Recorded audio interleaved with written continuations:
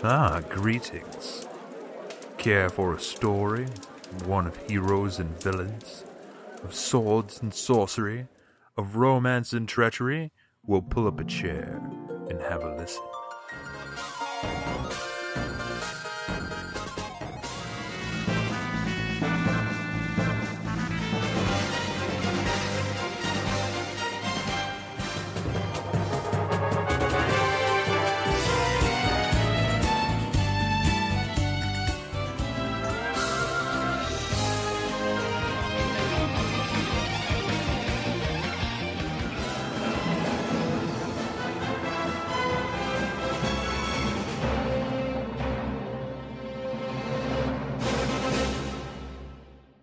Hi, everybody, and welcome to The RPG Show. My name's Brent. I'm your host. This is a show we rate, review, and talk about RPGs. And with me today, I have my trusted companion, Nick Springtime for Hitler Gantner. How you doing, man?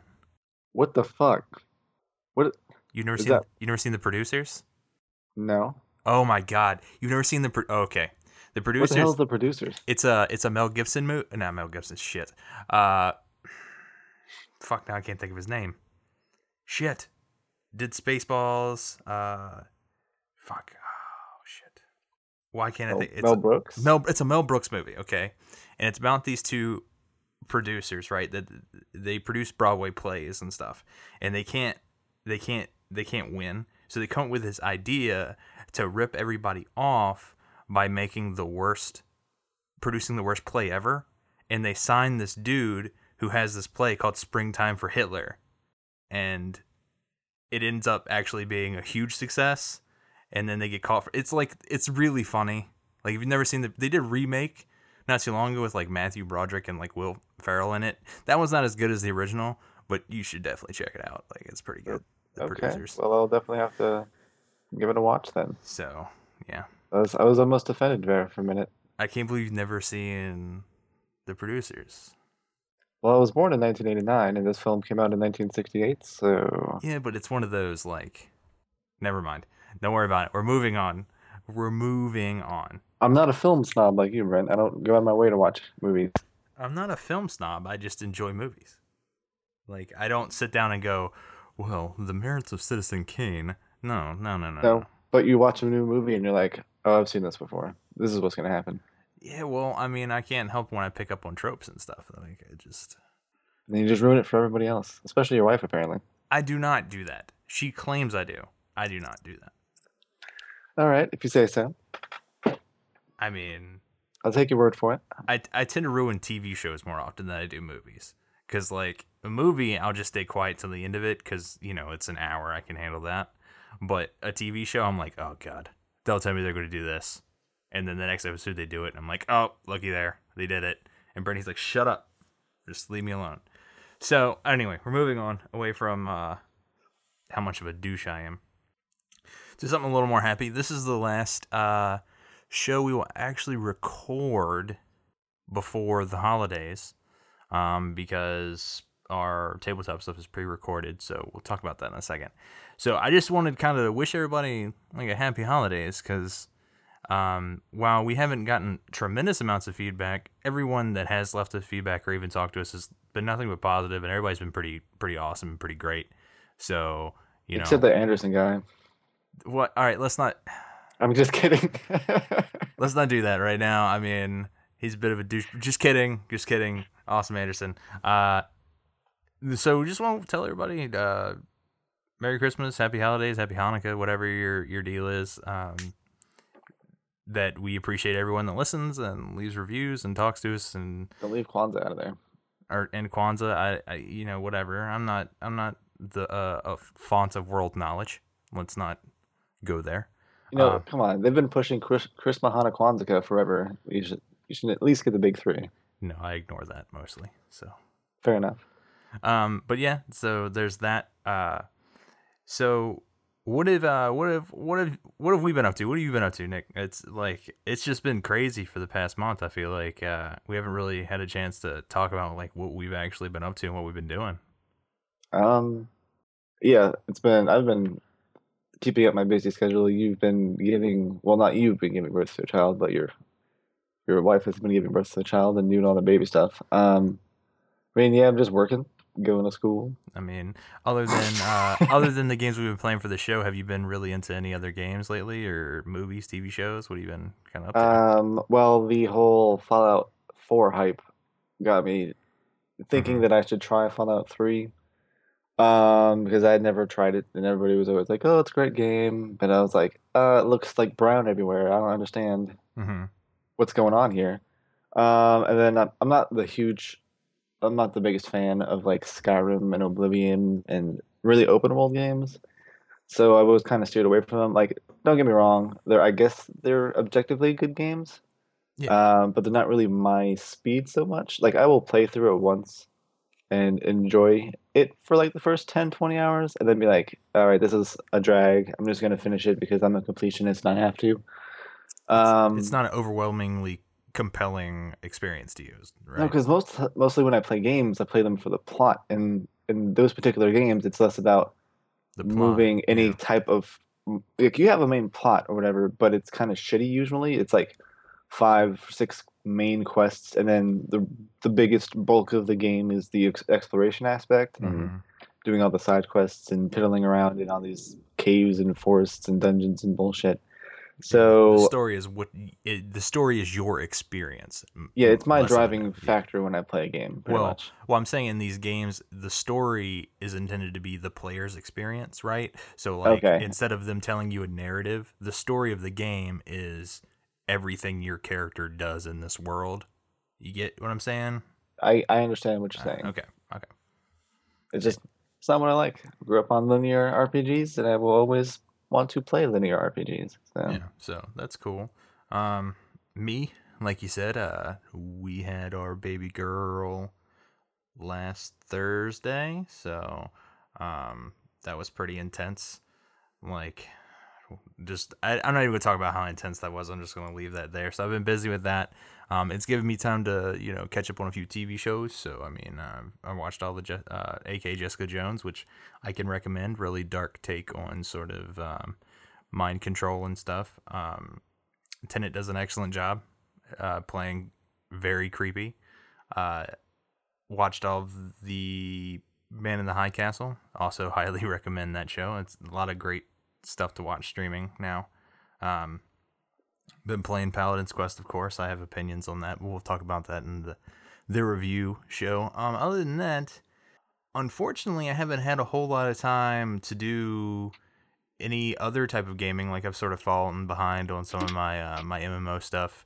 And so I mean, it's been a lot of like like mobile titles, like a lot of tower defense games and that kind of shit. So, um, lame. whatever. I just haven't had the time, but it'll come back around as things settle. So, uh, one thing I do want to mention is next week. If you haven't been listening to the tabletop stuff this past week, we did sort of a Shadows of the Iron Armada wrap up, where me and Nick talked to Marcus about his feelings on Dungeons and Dragons so far, and his because it was sort of his intro into the role playing experience. So we talked to him a bit. Before we do that, we give our review of Kingdom Death Monster, a tabletop game that me and Nick have been playing, sort of off and on when we have time. It's actually a pretty interesting show, believe it or not. If role playing's not your forte. And then we will be moving into starting next week. We will be starting my Fate campaign. So starting next week, you will sort of will be the world building episodes. Like, you'll get 3 or 4 of those before we actually get into the play, but you'll hear us discuss the type of game they want to play, the worlds, all that kind of stuff. But I think we've been having a lot of fun with it so far. So it's different than the Dungeons and I know Dragons I thing. have. It's less listening to us say, like, go through combat, because a lot of the Dungeons and Dragons stuff was us, like, okay, I want to attack him with this spell, I want to attack him with that spell. This is more of a very Roleplay narrative, centric. role play centric experience. So I'd say check it out. I haven't come up with, I still gotta work on some fucking intro for that and a banner, but I'll get around to it. So I think that's about covers it. We'll talk about ways to talk to us and all that shit at the end. So today our main discussion, we were going to talk about. I know it's another list, but like we said, we've been so busy, we haven't had a whole lot of time to do a lot of prep for some of the cooler stuff we like to do. Expect some of that to come back. Just today we kind of had we're like we got to record a show, we got something to talk about, and we went with this. So but expect to see more of the stuff like Mage Fest and the trivia stuff come back. We just gotta work in third parties for that, to come and go and do things with. So On that note, we are hiring interns. Submit your application to podcast at therpgshow.com. Actually, don't do that because I will have to write a kind response back to you saying I don't know you. So just be patient. We'll get back into that stuff. It just requires a little more effort than we've had time to do. So, but today we're talking about our top 5 memorable story moments in RPG. So these are moments that no matter how many games we play, no matter how far time has passed, these are moments in a game story that really captured us, that really stuck with us, that really made us go, holy shit, right? And mine really aren't. Mine are. So I mean, it's like me and Nick have stated before, we really look at the narrative experience in a game as one of its core features. So it's fair to say that things that happen that are good or like we find compelling would stick with us for a period of time, no matter what Nick says. He's just being a dick right now. So you want to start off with your number 5, buddy? I guess so. You guess so? Right. I just fucking told you to do your number 5. I want you to shape up. Do you need a man? I can't remember the next part of that fucking lyric. I didn't know I was. It's the whole you better shape up. Do. Oh, need a man. Do. Who's something? I don't know. Something. I mean, it's been a long time since I watched fucking Grease. My God. The only one I know is Grease Lightning. Anyway, I don't even know that. Like the only like it's I remember. No, something. Grease Lightning, go Grease Lightning. Oh yeah. Something. Oh my God. I don't know. Like I remember Olivia Newton-John's like Physical. Let's Get Physical, because that thing gets fucking parodied all the time. But that's the only thing I can remember. I don't remember too much from Grease. Like I don't know. That's more my wife's bag than mine, I guess. I don't think I've ever even seen the show or the movie. It's just those songs get played every so often. It's worth it to sort of understand why it was like such a huge like cultural thing, I guess. I mean, like I can respect what Grease is, but I'm not like, yeah, let's fucking do the dance number in the diner or whatever with the hair salon people. I don't know, it was weird. Like there's one point where like there's a stairwell and a bunch of chicks dancing and singing in curlers. Yeah. Interesting. Yeah. So okay, really. you're number 5. You want to give it to me? Come on. I'll give it to you. Give it to you. Good. Yeah. Okay. My number 5 is going to be from Star Ocean 2. So the particular event is going to be when the planet that your characters are on right now, or that they were on, collides into this other celestial object called Energy Need, and the whole shock value comes into you think you're going to be able to stop it, but you're not. And then one of the characters, well, pretty much half of the characters in your party at this point in time, or more than that, are from that planet. So everything they've ever known is just gone in the blink of an eye. And you or your party went to this other planet to stop this from happening. And now, like the implications are like where do they go from here? Like, do they just start a new life on this planet they don't know anything about, kind of thing? So that like I didn't really expect that to happen the first time I saw it. I was like, oh, we're gonna stop them from doing whatever, and then that's it. And then I was also young and naive, so that's that. It is kind of funny how similar our number 5s are, Nick. I'm not gonna lie. Really? This out of all of the moments on the list, this happened the most recent in my, say, gaming career, right? And it was one of the first experiences I had where, I mean, there are a lot of setbacks in stories, right? Where stuff happens and or people die and like things happen, but this is the first time where it really felt like you lost. Like you really lost. And that is in Final Fantasy VI when Kefka destroys the world. Like it's building up to this climax. Like you're going up here to fight him and do this thing, and it like he triggers essentially the Doomsday and destroys the world. And it kind of fucking blew my mind. Like, okay, we just lost. Where do we go from here? And that's part of what makes 6 an awesome title in the Final Fantasy series, is that like most of like a good portion of the game or like a good chunk of the story and the development of the characters happens after they lose. Like you don't expect to lose, and then the major part of the game sort of come after losing, right? Especially since like it's sort of like a, I don't want to call it like a midway reveal or something that happens midway, but it is like you play a good portion of the story and then boom, you lose, and then you still have a good portion left to go. So yeah. I feel like it's a common trope in games though, where like you lose or you fight some things, you lose repeatedly, you get your ass kicked, but never in that kind of degree. Yeah, like That was kind of overwhelming. yeah, because I mean, it's not like, you know, your characters died or like somebody died or Well, like somebody can if you don't save them, right? well, yeah, you can lose Shadow, but I mean, like this is literally the world is gone. So yeah, that's my number 5, Kefka and his Doomsday.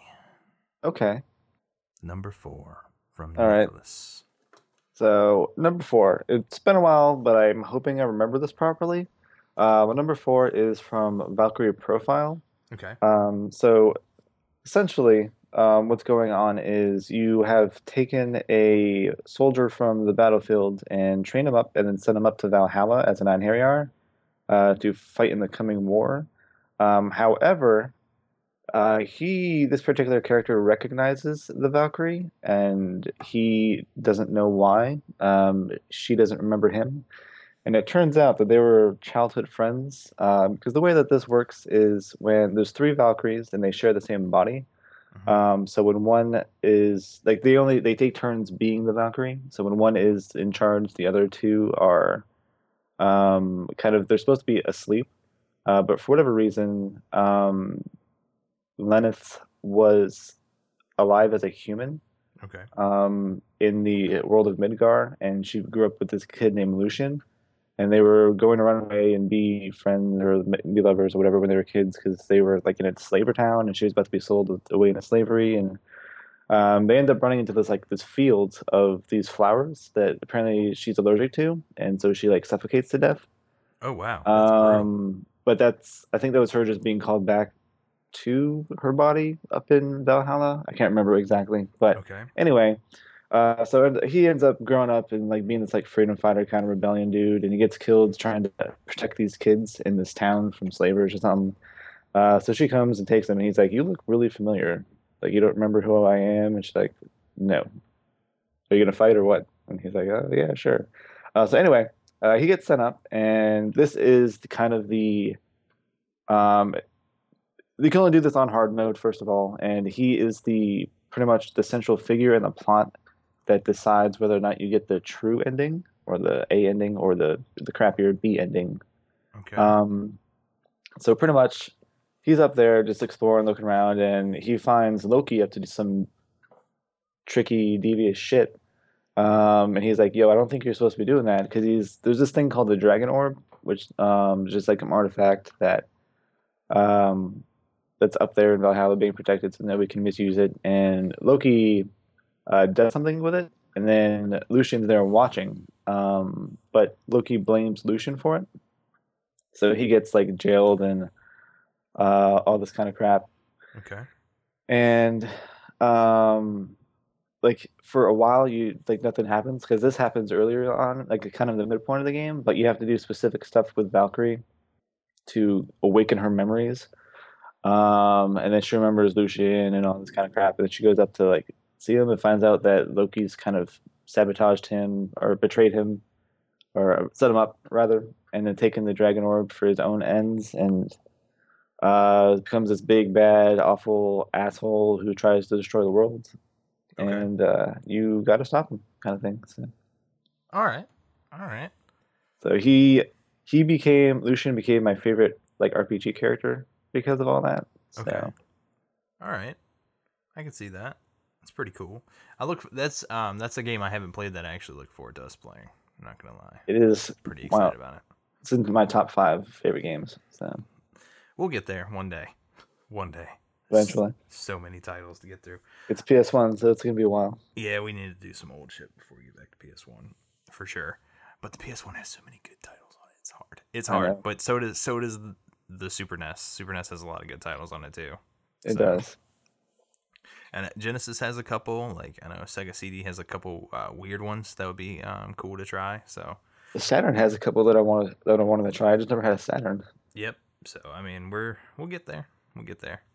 All right, my number 4. Now this is one I'm kind of vague on. All right, but I have the cutscene sort of engraved in my memory and how like I sort of like these turn of events sort of blew my mind and sort of made me realize that there are more like RPGs in the world than fucking Final Fantasy really. Because I've said before, like that was my gateway drug, and I want to say, I don't know, it was probably sometime in high school. I don't remember when it was, but I was perusing titles to pick up, and I picked up a lovely title by the name of Suikoden 4. Okay, never played a Suikoden game before in my life, and you're sort of playing through the game, and a lot of cool things are going, but it's sort of weird, convoluted story. It's number 4, so I felt like there was stuff I was missing out on. But then you get to this point, and I like the 15 or 20 minutes leading up to that point, no recollection of. But then I remember you crashed through a fucking like cliff with this ship that you now have. It's now your ship, right?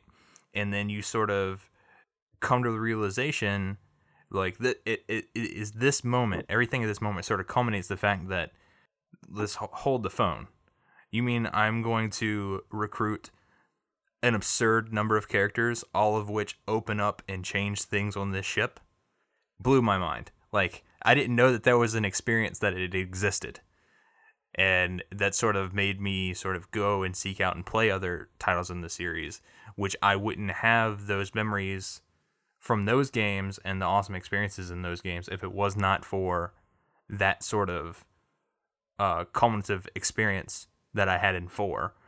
Because like to this day, I just sort of remember just like it just comes crashing through that fucking wall, and you're sailing away from whoever's fucking chasing you, and like everything opens up. It's like boom.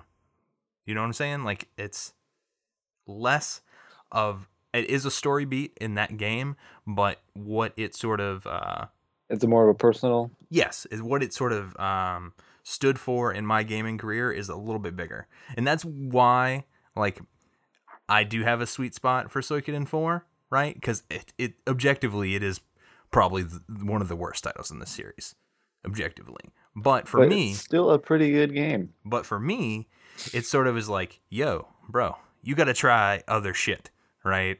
And it's still sort of, there you go. I mean, that's what it is. I mean, yeah, it's a pretty deep moment, but that's number 4. Okay, I can respect that. Only better stuff is to come, man.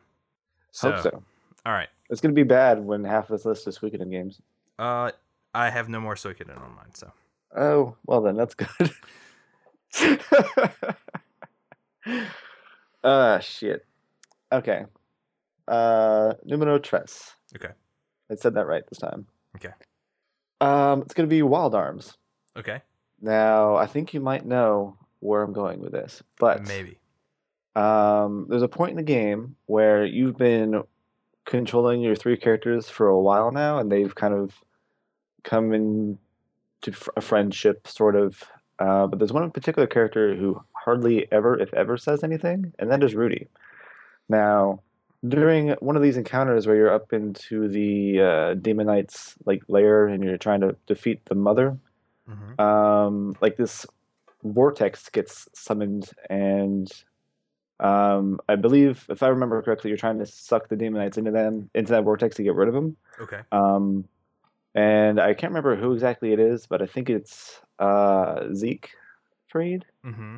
who throws out this like whip chain or something like that, and it latches on to Rudy's arm, and so he's getting sucked into the portal now too.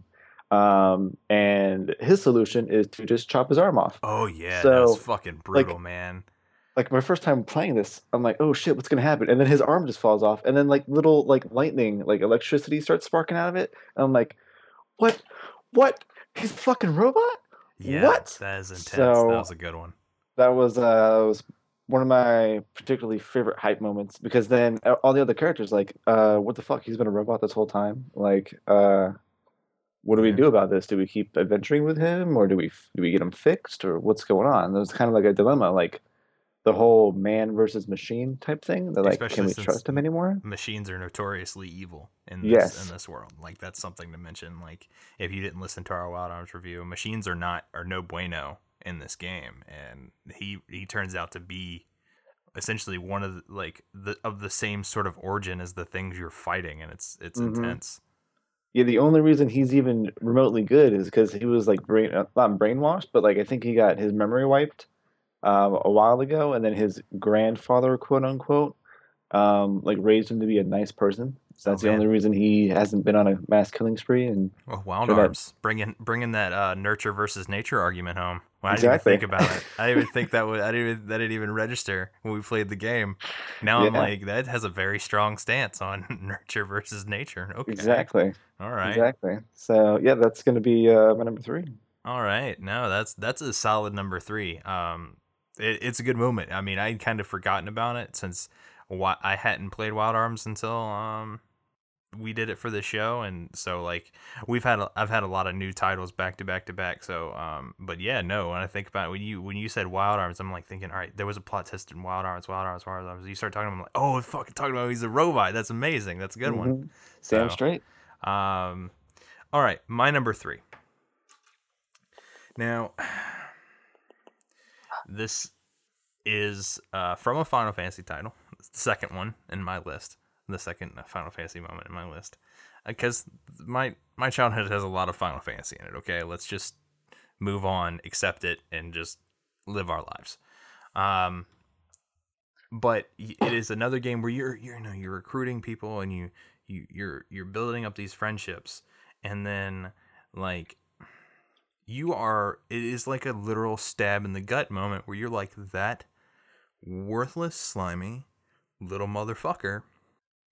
And that is when Tietra is brutally shot and killed by by fucking Algus in Final Fantasy Tactics. Damn, that is a good one. Like you save his ass in the plains and you sort of defend him, and like just because like their common birth, this fucker who you've taken in and is sort of accepted as a friend, boom, shoots you right in the gut. This is what we got to do. No, it's not what you have to do, you worthless sack of shit. So that is my number three. Like Okay. it sort of stands as a moment where it puts your character on the wrong side, right? So like it serves as a good moment where your character, who is supposed to be like a member of a family that is on the up and up, sort of becomes an outlaw, right? Well, that's And because he doesn't agree with what his older brother just told no, that dude to do. I agree. Well, I'm saying that's what the moment sort of enables like you to be on the run and do all this thing, and sort of Final Fantasy Tactics is a lot of like it's a very politically charged game, so there's a lot of like your character, like this is the first instance out of many in this game where your character is framed for something that the populace literally has no idea how it actually went down. Like, and he's painted as this terrible like rebel and shit, and it's I think if we had just let him die in the plains, I don't think any of this would have happened. It would have been a completely different game. Been a completely different game. So, I mean, there you go. He is arguably the most important character in the game, then. Yeah, no, I would say arguably, yeah, incredibly. Sort of like he is the, what do they call that? The catalyst? Like the catalyst, but I think there's a bigger word that I don't remember now. Yeah, but he's the catalyst that sort of sets like Delita on his path, because while we play as Ramza, Delita is arguably the like the like lead. the main plot character. Yeah. Yeah, like he's the main driving force in the plot, more often than not, because a lot of, even though Ramza's making decisions and doing things, like it all seems either to Delita's plan, or is your decisions are changed based on a decision that Delita's already made. So like Delita's digging the ditch and you're just kind of like filling and trying to like go through it, you know? And so like without that worthless little twat muffin, of course they made him blonde. Like he has to look like a little Hitler Youth in his fucking little model. So just That's saying. True. He does. Just saying. But yeah, no, my number 3, the death of Tietra. That's a good one. Damn. I'm wondering what the hell your last two are. They're both pretty good. Okay. Well, these last two that I've got are going to be from the same series, so that's all right. You folks at home just deal with it. We already know what series they're from, so you can just move on. All right. So for number 2, is going to be in Suikoden 2. Okay. When Luca sacrifices nearly the entire city of Muse to power up the Beast Rune. Mm-hmm. Because at this point in time, everybody knows that Luca Blight's like this psychopath.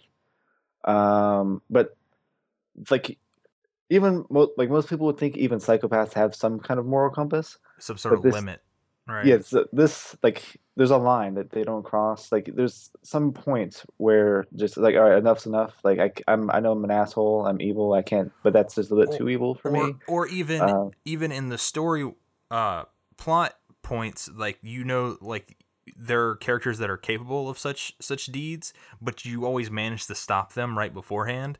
This is a scene that you were shown and you were helpless. You know, there's nothing you can do to stop it. Exactly. So, in essence, what happens is, if I recall correctly, Luca pretty much just tells the Beast Rune to go ape shit or whatever, because he summons his golden wolf things and they just devour pretty much the entire populace of Muse. And I think this is while you're out trying to stop something else from happening in another part of the country. And then like you either, I can't remember if you hear or you just come back to the desolation and you're like, holy shit, what just happened? I think you're sort of recoiling from being sent out of Muse, like watching Joey assassinate what's-her-face, and then sort of you're on the run and you are like making the U-turn to come back and see what you can do about it. And then at that point, like the characters realize, not so much like, I mean, the player realizes, but the characters not so much, that it's too late. Gotcha. Yeah. Okay. And you're right. That moment is fucking brutal. Like and for me, it was one that took a moment to like sink in, because like I'm watching it happen, and then like you see the scene, and like the wolf spirit ghost thing like goes towards the sky, like the sky howls and then dissipates, and I'm like, hold the fuck up, he just killed all of those people. Yeah. And it was like, is fucking, I mean, it was brutal. Like I don't know how else to describe like how it felt at that, because this was almost on my list, but I knew you would cover it, so I was like, nah, I'm gonna let Nick hit that one, because it's legit, man. Well, thank you, Brent. Like, and you're right, it sort of solidifies how apeshit Luca Blight is. Because I think more than anything, it drives home the fact. It's no longer just an idea anymore. Like, oh, we have to stop this. It's now a fact. Like, this dude needs to die, and we're going to do it, and it's going to happen, kind of thing. So, and I was just going to add, it's one of those poignant Suikoden moments where it sort of crosses this line between it's because like you can get lost in sort of the feel of a Suikoden story where like he's just a mad ruler. Like there's literally like there's no nuclear bombs in play, right? Like you get lost in this just political melodrama going on, and they hit you with something and you realize like, no, this dude has the power at his disposal to wipe out entire cities, entire countries. Like he could probably go on a campaign by himself, just murdering everybody in the countryside. But he chooses not to, and it sort of elevates the stakes much higher when they do that, and I think that's a staple of Suikoden storytelling right there. Like it is, but it is executed extremely well in Suikoden too. So it's the reason why it's the number one Suikoden game. That it is. Like we could do a top 5 Suikoden games, but our list would be probably really close to the same. So because it's just opinion for most of them. For most of them, yeah. But I mean, when everyone's opinions sort of fall in the same, rank and file, that objectively they're probably, some, better than whatever. You get what I'm saying? I feel you. Anything else you want to add about Luca Blight and his craziness? None of that. He's just one of my favorite villains. That's all. Like there's something inspiring sort of about like this guy who knows he's fucking the greatest thing to ever grace this land, and instead of well, I guess I wouldn't say inspiring, but there's something about it. It's a weird choice of words, Nick. It's well, he's got all this power, and instead of being a force of good, he is a selfish prick. And he shows that he's not completely an asshole because he takes care of his sister, sort of, even though but then he's willing to trade her off in marriage to kill their father. Yeah, because that's because like he blames her for his mother's death or whatever. Yeah, well, there's that. So like, Suikoden saying there's a sniveling little mama's boy in every grown maniac. Yes. So it's just, I don't know. There's something about him that's magnetic, and I guess it's maybe my personality, like, because I like darker things. So he is a maniac. Like he's straight up crazy.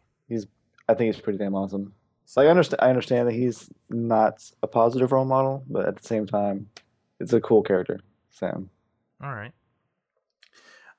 My number 2. Now this is a bit of a fudge, because whether this game falls into the RPG category or not is debatable. I lean more towards a yes, but barely. And it is a moment from Ocarina of Time. Okay? One of the Zelda series. This is an RPG on a technicality. Yes. It is barely an RPG. Like, it fits the criteria, but doesn't quite execute the same way. Like, it's its own weird little subgenre, It's called an adventure game. Yeah, but not really. Like, it's a little different than other adventure games, kinda. Because, I mean, you get more powerful by killing creatures. So, I mean, yeah. I mean... What? You mean you get rupees? You can use to upgrade your equipment? How else do you get heart pieces and get more powerful? By killing That's bosses? just restoring your health, though. But you can take more hits. Like, you are essentially getting stronger when you get heart pieces. You only get more heart pieces when you either kill a boss or you find a heart container piece that you put together. I mean, it's a technicality. All right, we're not going to argue this right now. All right. Okay. Like, I'm barely on the yes side, okay? Can we just both be barely on the yes side with me for right now for this moment? I'll be sternly on the no side, but you can be, in your opinion, on the yes side. Why can't you be barely on the yes side with me, man? Why can't you support me in my decisions? Because I don't feel like this is an RPG, but if you feel like it's an RPG... Why do we have to do this right now? Why can't you just be on my side, man? You let me down. I can't always be on your side. You're never on my side. I'm asking you to be on my side one time. What are you talking about? I'm on your side about a lot of stuff. Fair enough. All right, we'll just move on. Jesus Christ. Stop making drama where there's no drama. All right. We don't have Glenn here anymore, so we can't pick on him. So you got to pick on me. That's how it is. No. I just have to argue with you. I'm not actually picking on you. I haven't actually picked on you. I know. I mean, whatever. Okay. But it is sort of when you start Ocarina of Time, right? You got to deal with the like, hey Navi, Navi, blah blah blah, and then you're going around. You collect. You got to get a sword and a shield, and then you can go visit the Deku Tree because the Deku Tree has summoned you. But you sort of get past that sniveling cockhead that is blocking you from going there. That guy, he can go choke on a chode. But and like 1 and 2 on my list are very sort of early in my gaming career, if you could say, like they're that aren't. And when I say my gaming careers, I mean like games that aren't Super Mario Brothers, that aren't fucking Mario Party, that aren't GoldenEye, that aren't RC Racing, like aren't Twisted Metal, that aren't these That are RPGs, pretty much. that are a different experience, right? Because like you look back, if I played a lot of games that were they're just games, right? There's a like you either play them at a party with friends or you play for a high score. Like when I talk about like I don't want to say legitimate games, but I'm talking about games where there is a narrative, there is a purpose, there is like you're not playing for a high score, you're playing to complete an experience. Okay. And sort of you get through this tunnel and you get this amazing cutscene, right? Where you walk in and it just pans up and you see this ginormous tree. And it's sort of when you get that speech that there is in every Zelda game where it's like, you have to save the world, Link. This is up to you. And this was not my first Zelda game. My first Zelda game was actually A Link to the Past for the Super Nintendo, which is arguably the best Zelda game. I mean, we'll just go with that. But it's at least my favorite. But I think the It's Up to You scene in that game, because they're all, like, Zelda does pretty well in most of the games, with the exception maybe like the first two, where it's a very moving scene almost every time where they're like, no, it's up to you. You have to save the princess. You have to save the world. And the reason this moment is my number 2, because I do enjoy the Zelda games, and I feel like this is the best of all those moments. Of all the moments in all the Zelda games where it's that moment where you are like, this is real. You're the hero, Link. You have to save the world. The interaction with the Deku Tree and Ocarina of Time, narratively, sort of the right music, the right scene, it just feels the best. And so that's why it's my number 2, because collectively, like I said, across the series, like they all have that moment, and they're all pretty powerful in their own right. But the moment with the Deku Tree is probably the best, and I felt like those moments in those games needed to be mentioned on this list because they are narrative experiences, even though they're more adventure gaming. Because I would say they have better narrative experiences and world building than other adventure games, arguably. Sure. Better than like a Mario or a Crash Bandicoot, or even like a like Uncharted's okay, but that's more of a shooter than an adventure game. Like it's a muddy ground. So Well, with the state of gaming today, most genres are getting mixed up in different ways to create new experiences. Yeah. So and that argument's the same argument you can make about why Marvel's been successful with superhero movies, because they mask other genres with that superhero veil. Yeah, so the Deku Tree. You're the hero, Link. Save the world, save the princess. Save the cheerleader, save the world. That's funny. That's good. Where'd you go? You there? You give me 1 minute. Okay. Uh-oh. Yeah, Deku Tree. Yeah, Nick's getting legit with his people, telling them to shut the fuck up. That's right. We're coming back to this. Just killing time, because I got nothing to say. I mean, I could sing for you, but I'm not nearly as good at it as Nick is. I mean, I could be like, jingle bells, jingle bell, jingle bell rock. That's all I got. I mean, yeah. I wonder what his one's going to be. Well, we know it's Suikoden, so I bet you it's Suikoden 1. What could it be from Suikoden 1? I don't think too hard about it because I'll spoil it. All right. You can stop, just trying to kill time.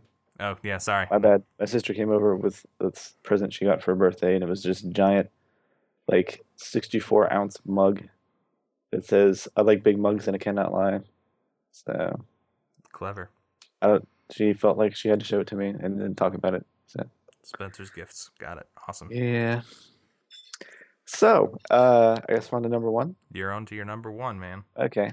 So you probably know what this is already. I want you to guess. What is this? I know it's from Suikoden 1, but Okay. I couldn't tell you what it is. Well, that's a shame because it's the most emotional moment in the entire game. So your party has gone into the Solitaire prison, I think. Okay. Solaire, something like that. I don't know. Because you need to free Lucian, the healer, so that he can get the medicine to destroy the giant poisonous plant that's around the castle. Oh, I know what it is. So you go Never down, mind. you save Lucian, and then you come back up, and surprise, Oppenheimer is waiting for you right at the entrance to the prison. Now, when you're first walking through here, you may notice this weird kind of contraption, like in the main doorway. You've got these two heavy doors or whatever that are controlled by a switch. Yep. So you walk through, you open the door with a switch, you walk on through. You come back up, you go through the doorway, and Oppenheimer's there at the opposite doorway, and he's like, "Ha, you think you could get away, blah, blah, blah." And then he throws these like man-eating spores on the ground, and your party's like, "Oh shit, what do we do? What do we do?" So they retreat back into the doorway that they came from, and Gremio decides to play hero and closes the door behind everybody else and stays in the room with the man-eating spores. Mm-hmm. And he is eaten alive. Yep. While everybody else in the party is like, Gremio, stop, open the door, don't do this. And he's like, young master. It gets all sentimental, and I teared up my first time because I was like, oh my God, I can't believe this is happening right now. Because the only other main character death I had really ever experienced, I hadn't experienced yet. So this was my first, wow, somebody important to the game and the plot is just died. Like they just sacrificed themselves. And it was like a turning point sort of for me, like where because like I had played a couple RPGs and they were just like, oh, this is like it was more like shonen type storylines with Mm-hmm. like Breath of Fire, where like, all right, you get powerful, you save the world.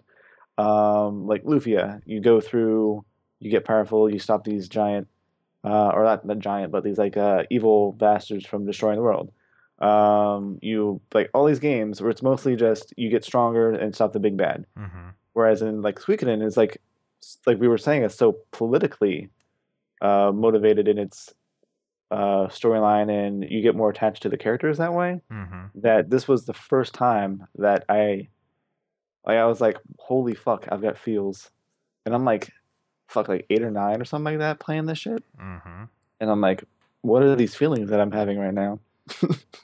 Like an attachment to a non-living person. What is this?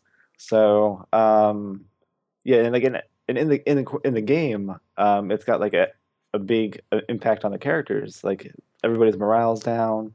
Nobody wants to do anything anymore. Especially the main character. He's like, I just lost my like I don't know if he's his best friend, but he's definitely his manservant. So I mean, I guess best friend because he kind of grew up with the guy. Um, well, then again, Ted was his best friend too. So I don't know, I feel but like like Grimmy somebody was more like I felt like like a a nanny substitute father. almost. Like the way he talked to him was like he was his nanny. He was Well, weird. yeah, because Grimmy was a weird person though. Yeah, I get that. He's just like, yes, master, no, master. Can I help you with that, master? Like, come on, dude.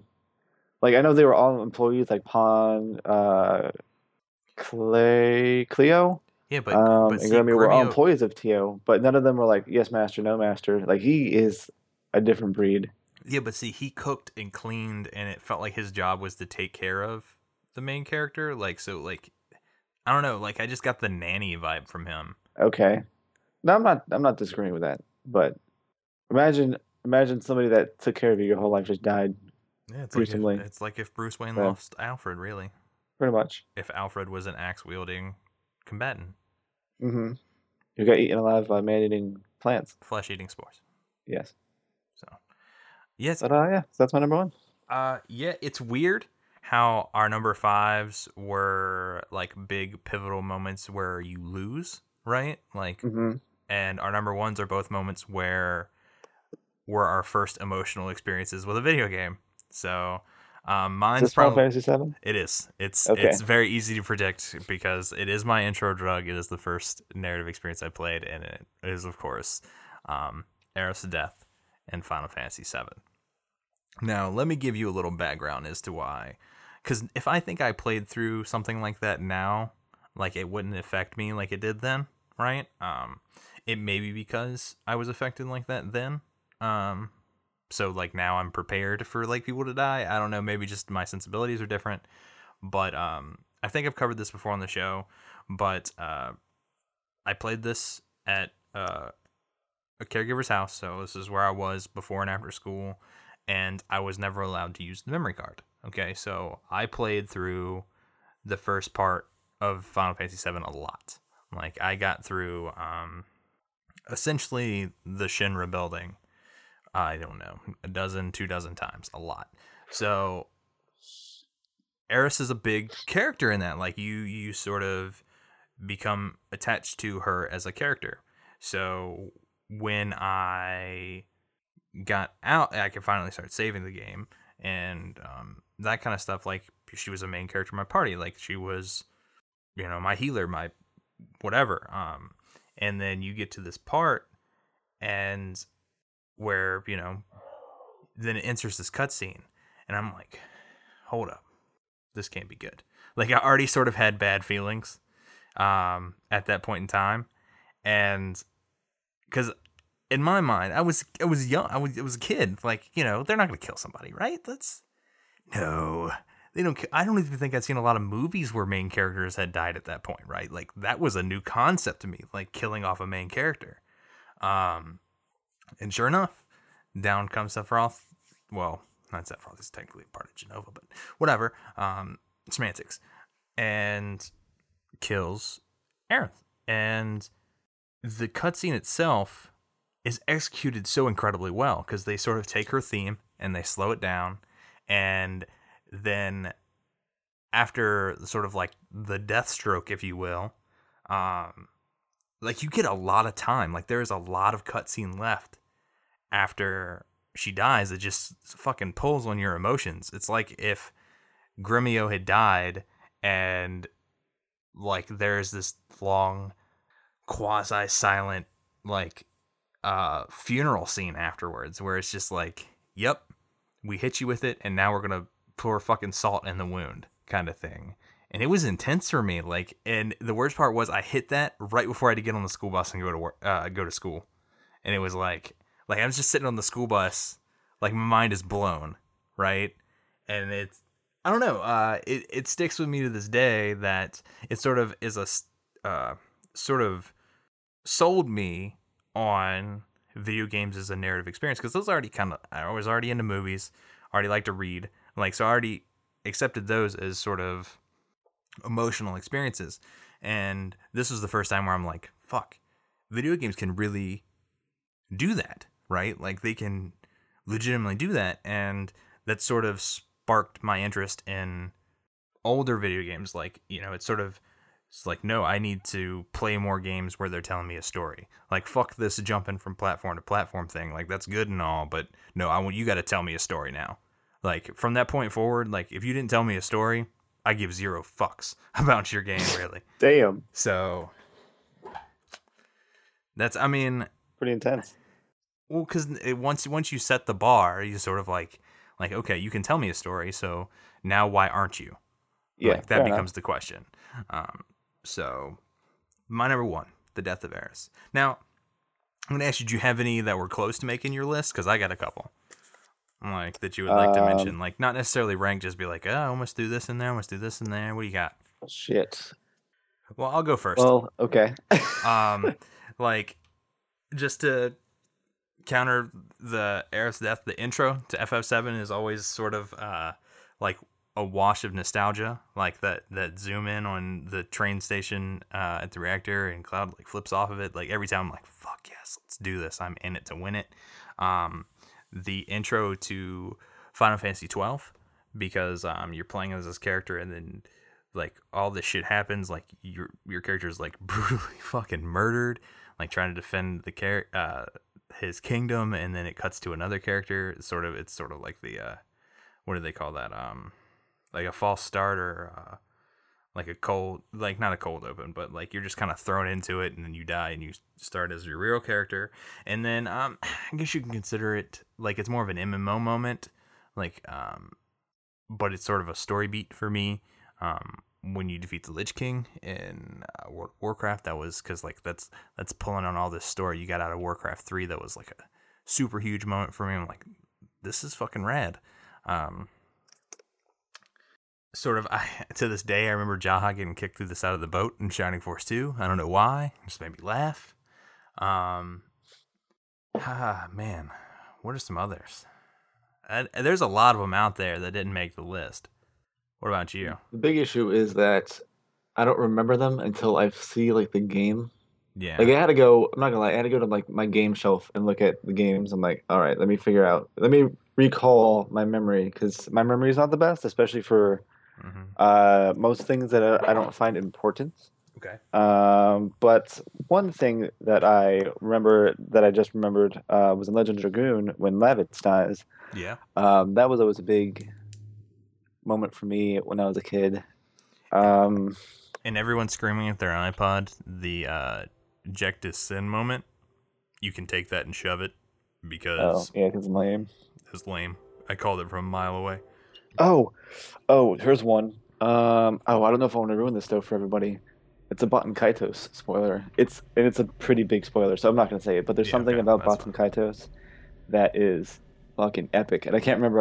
I can't believe I just remembered this, but it almost makes the game. It almost makes the game. Okay. With how good it is. So we need to like actually play that, so you have that experience yourself. Okay. All right. Because it's like, if I even hint at it a little bit, you'll get it as soon as you start playing the game. All so right, then don't hint at it.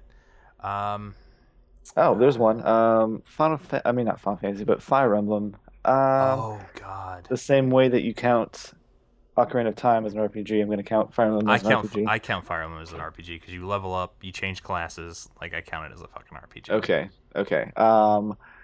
Can't remember which one exactly it is, but it's like it's number 4, Fire Emblem 4.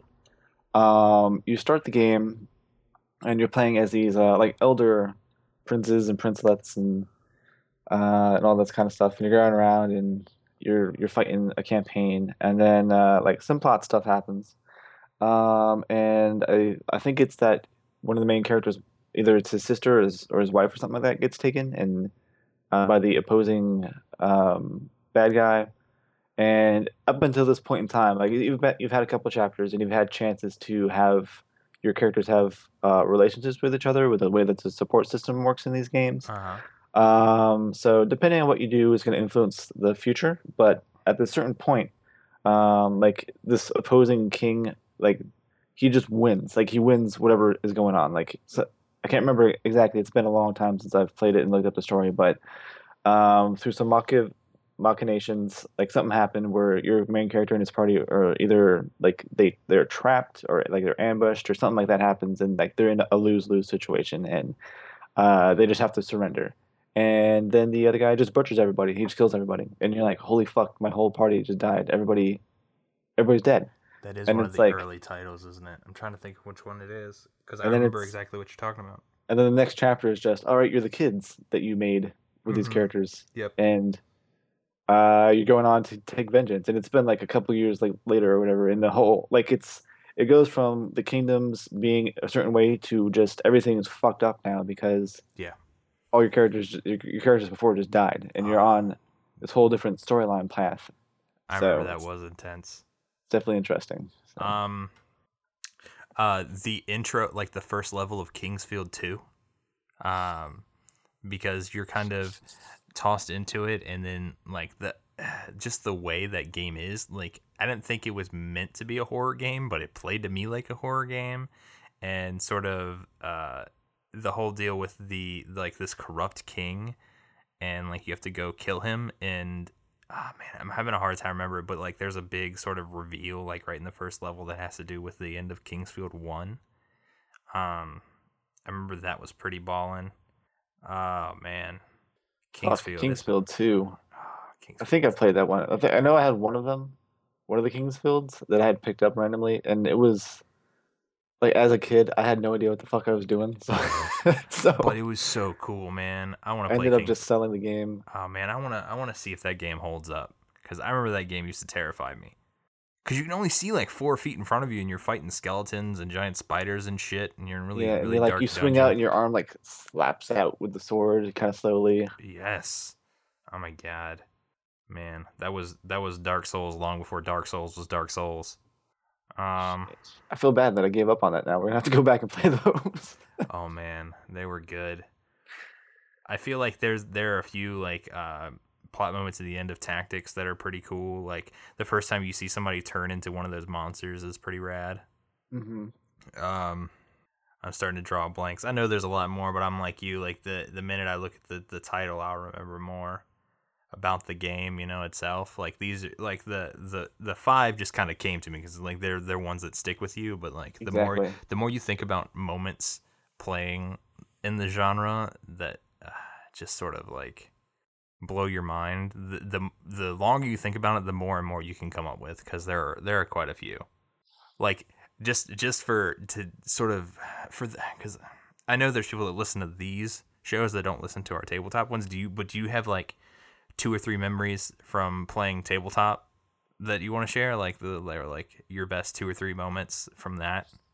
Well, like just plot beats. Plot beats or just moments, like things that Okay. happened that you're like, oh god, that's All right. ridiculous. So I had a character that was a revenant, Yes. and I built this character specifically to avoid dying, like to make it almost impossible to die, kind of thing. Mm-hmm. Shit. Let me see if I can find my character sheet so I can see what I had exactly. But fuck it, it's gonna be too long to do that. Pretty much, I had invested so many. This is fourth edition, by the way, and I know a lot of people don't like fourth edition, but it's what we were playing. So, fourth edition Revenant. Fuck, I can't remember if I was a defender or what the hell my Yeah, class was. you were a tank. You were trying to remember what class you were because you were a revenant. Uh, You were not a fighter. no, no, I was all about tanking. Um, You anyway, were you a paladin? I don't think I was. I've never made a paladin. Maybe it wasn't a I'm sword mage. pretty sure. It might have Um, been a sword mage. no, no, no, no, no. Let me see here. Was it a warden? I think I found the build. Hold on. That's gonna bother me. Till you find it. Um, because I was half elf. No, you were revenant. Well, it was I was a revenant, but my previous life, my previous race Oh, was your half elf. previous life was a half elf. Okay. And I was a battle mind. Battle mind. Okay, that's right. You had psionic Okay. abilities. That's Yeah. right. So pretty much, what I did was I took just a bunch of shit to make sure that all of my rolls, my death saving rolls, were almost impossible to lose, and I could do things while I was dead, Mm-hmm. quote unquote, like Yeah. unconscious or whatever. Like I could make actions while I was unconscious and do all this kind of crap, so I could still fight even though I was dead. And there was one fight we were like in this arena doing this arena crap for whatever reason, just to make money. I can't remember. And we initially it was like everybody had a one-on-one fight, and then we went on to team fights. And then we got into this like big 4-on-4, I think it was, Mm-hmm. and there was just a bunch of shit wrecking face everywhere. And I must have rolled like it was like 8 death saving throws and won them all, and just kept coming back. Like I died, had to So roll many death saving times. throws. I died again. Had like I got my like because when you win the death saving throw, you get your HP back a little bit, right? I think that's what was happening. So you're If you hit a certain amount, I don't remember. yeah, because I had gotten it so high, I just needed to roll a certain number, and I'd be like, oh, I'm alive with like 20 HP again. Great. Yeah. And I kept doing that, and the DM was so pissed. He's Yeah. like, Dan was so "Fucking mad. stop!" He was so mad. He demanded to see your character sheet like 4 or 5 times. He was like, "This is not working the way this should work." Oh my god! Like he killed Uh, you at least a dozen times. And I have one from the same campaign, where I had that Warforged, and I don't know if you remember this, but at some point, like I think it was me and you had broke into like some government officials like hotel room or whatever, okay. and because we were looking for some papers or something. Oh no, was it we went down to like the port, and like we were in the port office, No, we went up and to a room. We were up in a we're in a room. room. We were in a Okay. room. for the official, like some official, like we had. I know what you're talking about. Where we were like in the office trying to like bluff our way through getting information, Mm-hmm. but I don't think that worked for whatever reason. And we went No. to this hotel room, and like we sort of we did manage to bluff our way up to the hotel room. Like we got to the room, and then we snuck in. I don't know how we managed to do that either, but I remember we're in the room and the people start to show up, so we climb out the window up on the ceiling. So like he's having us like check to jump like from rooftop to rooftop. And of course you're nailing it, right? Like you're just like rooftop to rooftop to rooftop, and I get to like the third or fourth one, and I miss, and like Fuck so up. like my character like jumps and just goes clanging through all these awnings and hits the ground, and like I'm like run run run, and I start throwing all these like fire, like lighting the alleys on fire, and just take off running. It was terrible. Oh was my good. god, that was amazing. Man, you Good got like days. one or two more of them? Shit. I was so engrossed in that Revenant thing that I forgot to think about the other ones. I mean, I remember when you were running a campaign, like there was some lady that we obviously needed information from, was cause it the first campaign? yeah, cause like Okay. I was playing some like brooding dude, I don't remember. No, you're like the dumb brute, and Yeah, and you're like like you were playing it to the fucking T. Like you had like six intelligence or some shit, and you're yeah, like, uh, we beat door down and shit like that. I'm no, like, what are it's you doing? yeah, no, I was like I want to break the door in, and you're like, okay, roll like athletics or whatever to break the door in, and I fucking failed twice to Yes. fucking break the door in. And like then when we finally got the lady, she would talk to us because we tried to kick her door in a few times. Hmm. Like, oh my god, that was all my 'Cause memories are when I'm like I fail spectacularly to do something. those are the best. Those are the best things usually. Or when I'm trying to, or like when somebody has a character that's obviously trying to do something that they shouldn't, like AKA my characters. no, aka Rickety Warforged with zero athletics, jumping roof or Fair acrobatics, jumping enough. roof to roof, and the fact that he kept making me roll to ride a horse, Oh yeah. like we kept getting slowed down because I couldn't ride a horse because it was this big machine dude. Oh my god. I remember like this is a bit of a preview, but it's been one of my favorite moments in gaming history, tabletop gaming history, that nobody will be able to listen to for a few weeks yet. But Nick arguing with a 12-year-old, that was good. Oh man. God damn it. Because you know what? In my defense, you don't sound like a 12-year-old. All right. So you just fell And into arguing with me. you're not acting like a 12-year-old because you've got 26-year-old knowledge where a 12-year-old may not have. Well, no, And I was so, thinking of a kid that was born and raised in the crime-ridden streets. Like he was like you give kids less credit than they deserve. Like some kids are smart, yes, maybe 1%. and of he's them. this 1%, man.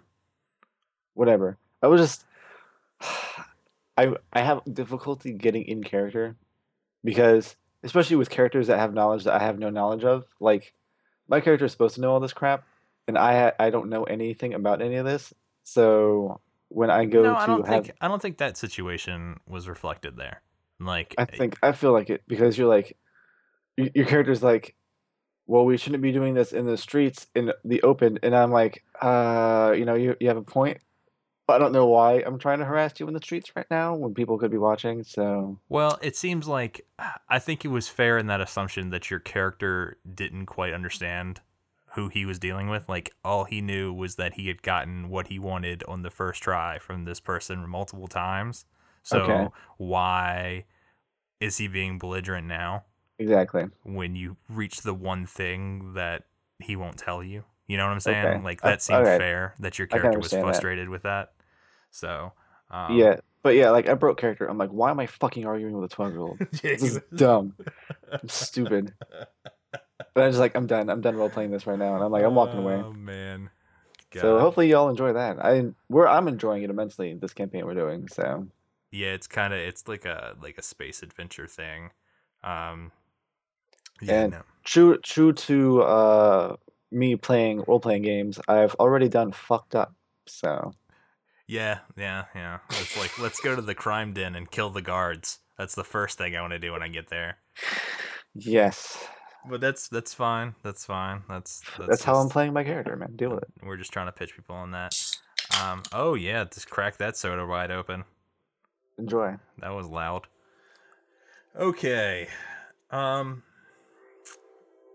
we've been recording for an hour, Sam. Yeah, no, we're getting ready to pull up the outro here. I just gotta pull up the soundboard here. All right. Thank you very much for listening to this episode of the RPG Show. You can do a few things for us. First off, you can leave us a rating and review on iTunes. Each one counts, and we love you for it. You can email us at podcast@therpgshow.com. You can follow us on Twitter at therpgpodcast. Check out our website, therpgshow.com. You go there, there's a link, it says forums, you click it, it'll take you to our forums. It's actually been, we'll talk to you there, so yeah, it's cool when people talk there, and we talk about everything from the new Civil War trailer to tabletop and whatever. Rating Rude, like to talk to you. I don't have anything else to add this time around, so until next time, say goodbye, everybody. Goodbye, everybody.